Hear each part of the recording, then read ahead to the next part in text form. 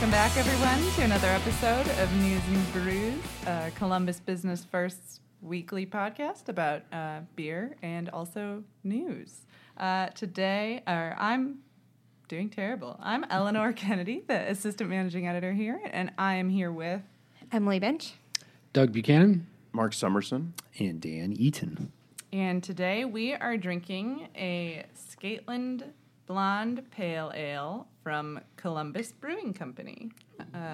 So I'm going to go ahead and open it now. All right.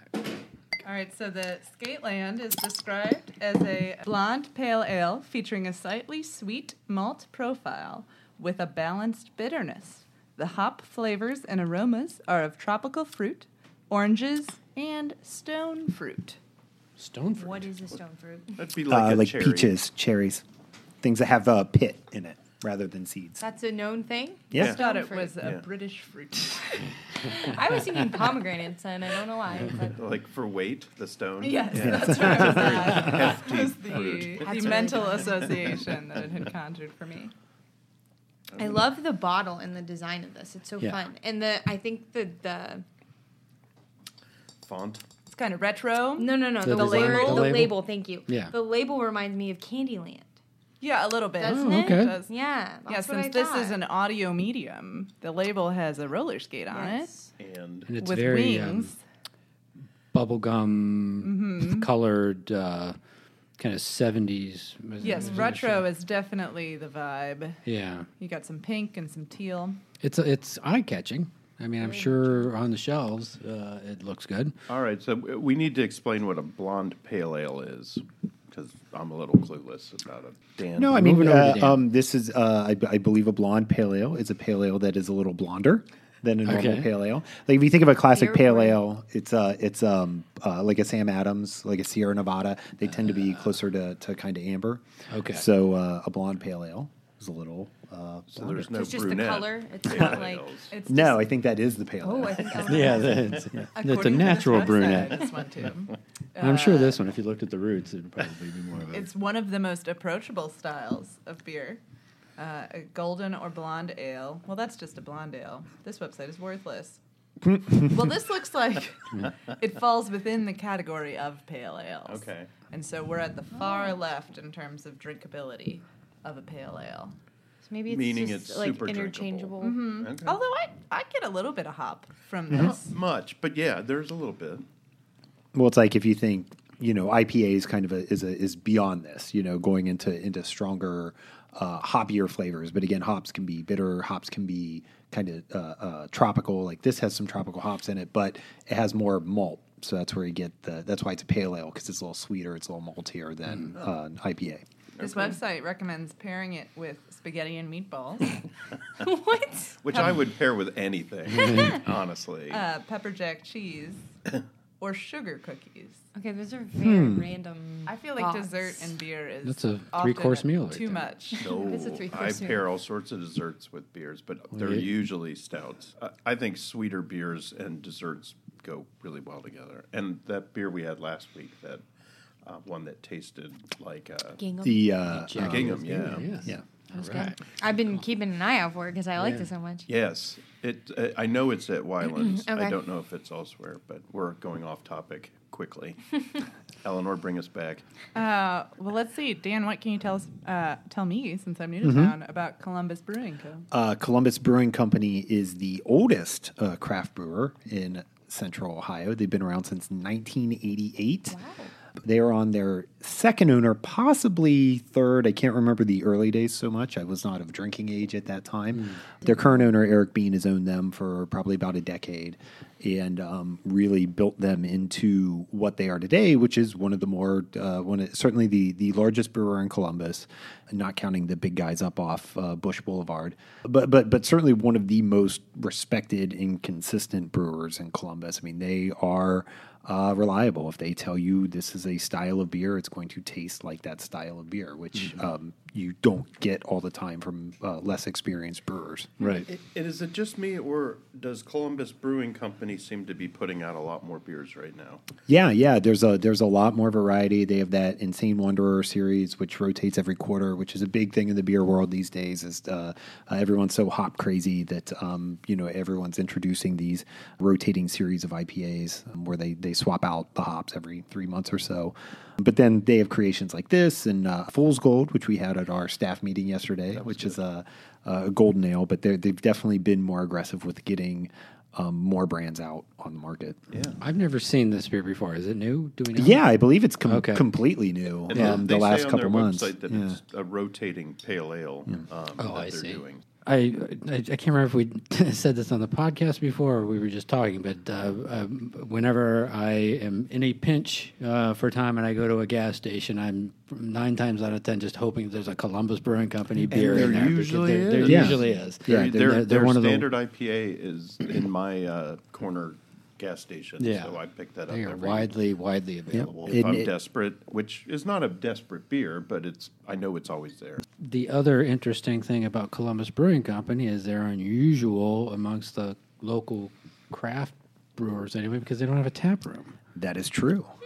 which is I've just never quite understood. I think it's actually it's not that hard to understand. Again, part of that comes with age. They've been around longer than everyone else, that's and true. they've always been a production brewery. Yeah. Contrary to the confusing name history, the restaurant was never the brewery's tap room. That's maybe a little too complex to explain here, and is now in the past. Now that the restaurant is gone, It was called Columbus Brewing. I got confused about that one. everyone did. Everyone Yeah. did. Behind the scenes, there were separate owners, separate operators the whole time. They just happened to have the same name for reasons that go way back in the past. But so they've never really had a tap room. They've always been focused on production. And a couple years ago, when they expanded and moved into their brewery out on the west side, there just isn't a natural space for a tap room. I mean, there's enough space there they could do something, but not without, I think a sizable investment or work that. Frankly, I think they just focused on making beer. Although they were one of the announced tenants for the Trolley Barn. Yeah. So I that's think right. whenever that gets going, it's probably still a little ways off. But if that initial batch of tenants announces or holds, to the point where the Trolley Barn project gets open, then I think they would have a tap room in there. Very good. So, Yeah, Good. that's- certainly they do well. I mean, you don't run into too many people in this town or in the state really that don't like them, and they have a reputation beyond here too. With Bodie and Creeper, some of their heavier or bigger IPAs, have like similar to Jackie O's last week, where I was saying they have a national reputation. Columbus Brewing, has a couple of beers that are nationally respected. Yeah, because I think it was only a year or two ago, Bodie won some kind of national, in its character. Bodie and Creeper have won, both, several. they both. Oh, okay. But between awards, they've won some medals at the Great American Beer Fest in Denver in the past. Paste Magazine has done rankings of beers, and Columbus Brewing is always it's the blind test. We talked about this on the White Raja episode, I believe, because White Raja has actually won that, and Columbus Brewing's fared pretty well in those blind tastings Is as well. Creeper their double? Yeah. Okay. Yeah. Yeah, that was a good one. I like that one. Yeah, Bodie is a good one too. So, Eleanor, as a visitor or now a transplant to Columbus, what do you think of the scene that you've seen so far in craft beer? The beer scene? Yeah. Well, I mean, I had been paying attention via y'all's content before moving up here, so I don't know that I've necessarily picked up on anything in the 2 weeks that I've been here. The 2 times, other than yesterday, that I've gone to buy beer for myself, I've been like, I'll just get the stuff that I already know what it tastes Yeah. like. So For those of you who don't remember, Eleanor's from a tiny, tiny town called Nashville, and just moved up here to work with us. it does seem like I'm very interested in the legacy of Columbus Brewing Company. Is that When did y'all's craft brewing community really start to boom, or has it been big for quite a while? No. This is the boom has pretty much been the last probably. I always say 5 or 6 years, so it's probably actually been like 7. It's probably been like 7 or 8 now. Actually, I think about 7. It's probably about 2012. So we're probably coming up on about 7 years of this boom. For the longest time, there was only Columbus Brewing, Barley's, and Elevator. So for from '88 until we'll just say 2010, there were some smaller folks that sort of would pop up and disappear briefly, but for a good almost 20 years there was really only 3 local brewers. So was beer your beat then, or has that been a recent one that's evolved? No, it just kind of evolved out of covering restaurants and manufacturing. Lucky me. Sometimes it's better to be lucky than good, as the saying goes. The roller skate on the front reminded me of a story I was working on earlier this week. We did a slideshow on Columbus, Ohio History Connections The sports thing. Oh, yeah. Yeah. I believe it's exhibit called on- Ohio-Champion of Sports. Ohio-Champion of Sports, that's it. Yes. And they talked a lot about Ohio's women's roller derby scene, and I guess it's pretty popular. Yeah. I don't know if there's a lot There on in Columbus, but there there is a C on the skate. So Yeah, I don't know if it still is or not, but there certainly Didn't they was. skate at the convention center? I think Yeah, so. and they skated at there's a couple United Skates of America still around, and I Yeah. think they competed there as well. I There's don't know if one up on Skatosaurus Rex 71. competed or not. Skatosaurus Rex. It's Podzilla. In Googling around, I got very excited thinking, there was a skate that's an homage to the Skateland rink in Columbus. But upon further inspection, that was Columbus, Indiana. Oh, my great aunt lived in Columbus, Indiana. There's Fun Columbus fact. in every state. I'm confused. Yes. There's a lot. There's We a, are the We are Columbus. the Columbus. True. Yes. You We do are not need a Columbus, comma. Ohio. Columbus, Columbus, comma, Don't need the Ohio. comma. We are- There's a Nashville, Indiana, where there you go. we actually went on vacation last summer. It's the home of Brown County State Park, which is a beautiful state park with lots of camping. Known The for the vice anything? president. No. Oh, Mike It's- Pence is from Yeah. there. Well, no. I mean, I don't know He where he's camps from. there. He was there the weekend that we were camping, so parts of it were closed off, which was interesting. Because- Yeah. But yeah, Nashville, Indiana, it's kind of like a low rent Asheville because it's super cheap because it's in central They Indiana. could afford the N. So This is it's your in this is your Nashville. vacation recommendation. So let's talk more about this beer, drinkability. What does everybody Drinkability is think? off the charts. I mean, this is Very good. very drinkable. Mine is almost gone. I mean, it's 5.3% ABV, so not bad, and the slight sweetness and the lack of bitterness. I think that this would be a very popular beer. You could serve almost to anyone. To me, it's right down the middle. I think it's fine, but I crave more taste. See, I want love the flavor. I like an American pale ale is my favorite kind of beer because I feel like you get just enough bite that you don't feel like you're really just drinking a pilsner or something. Sure.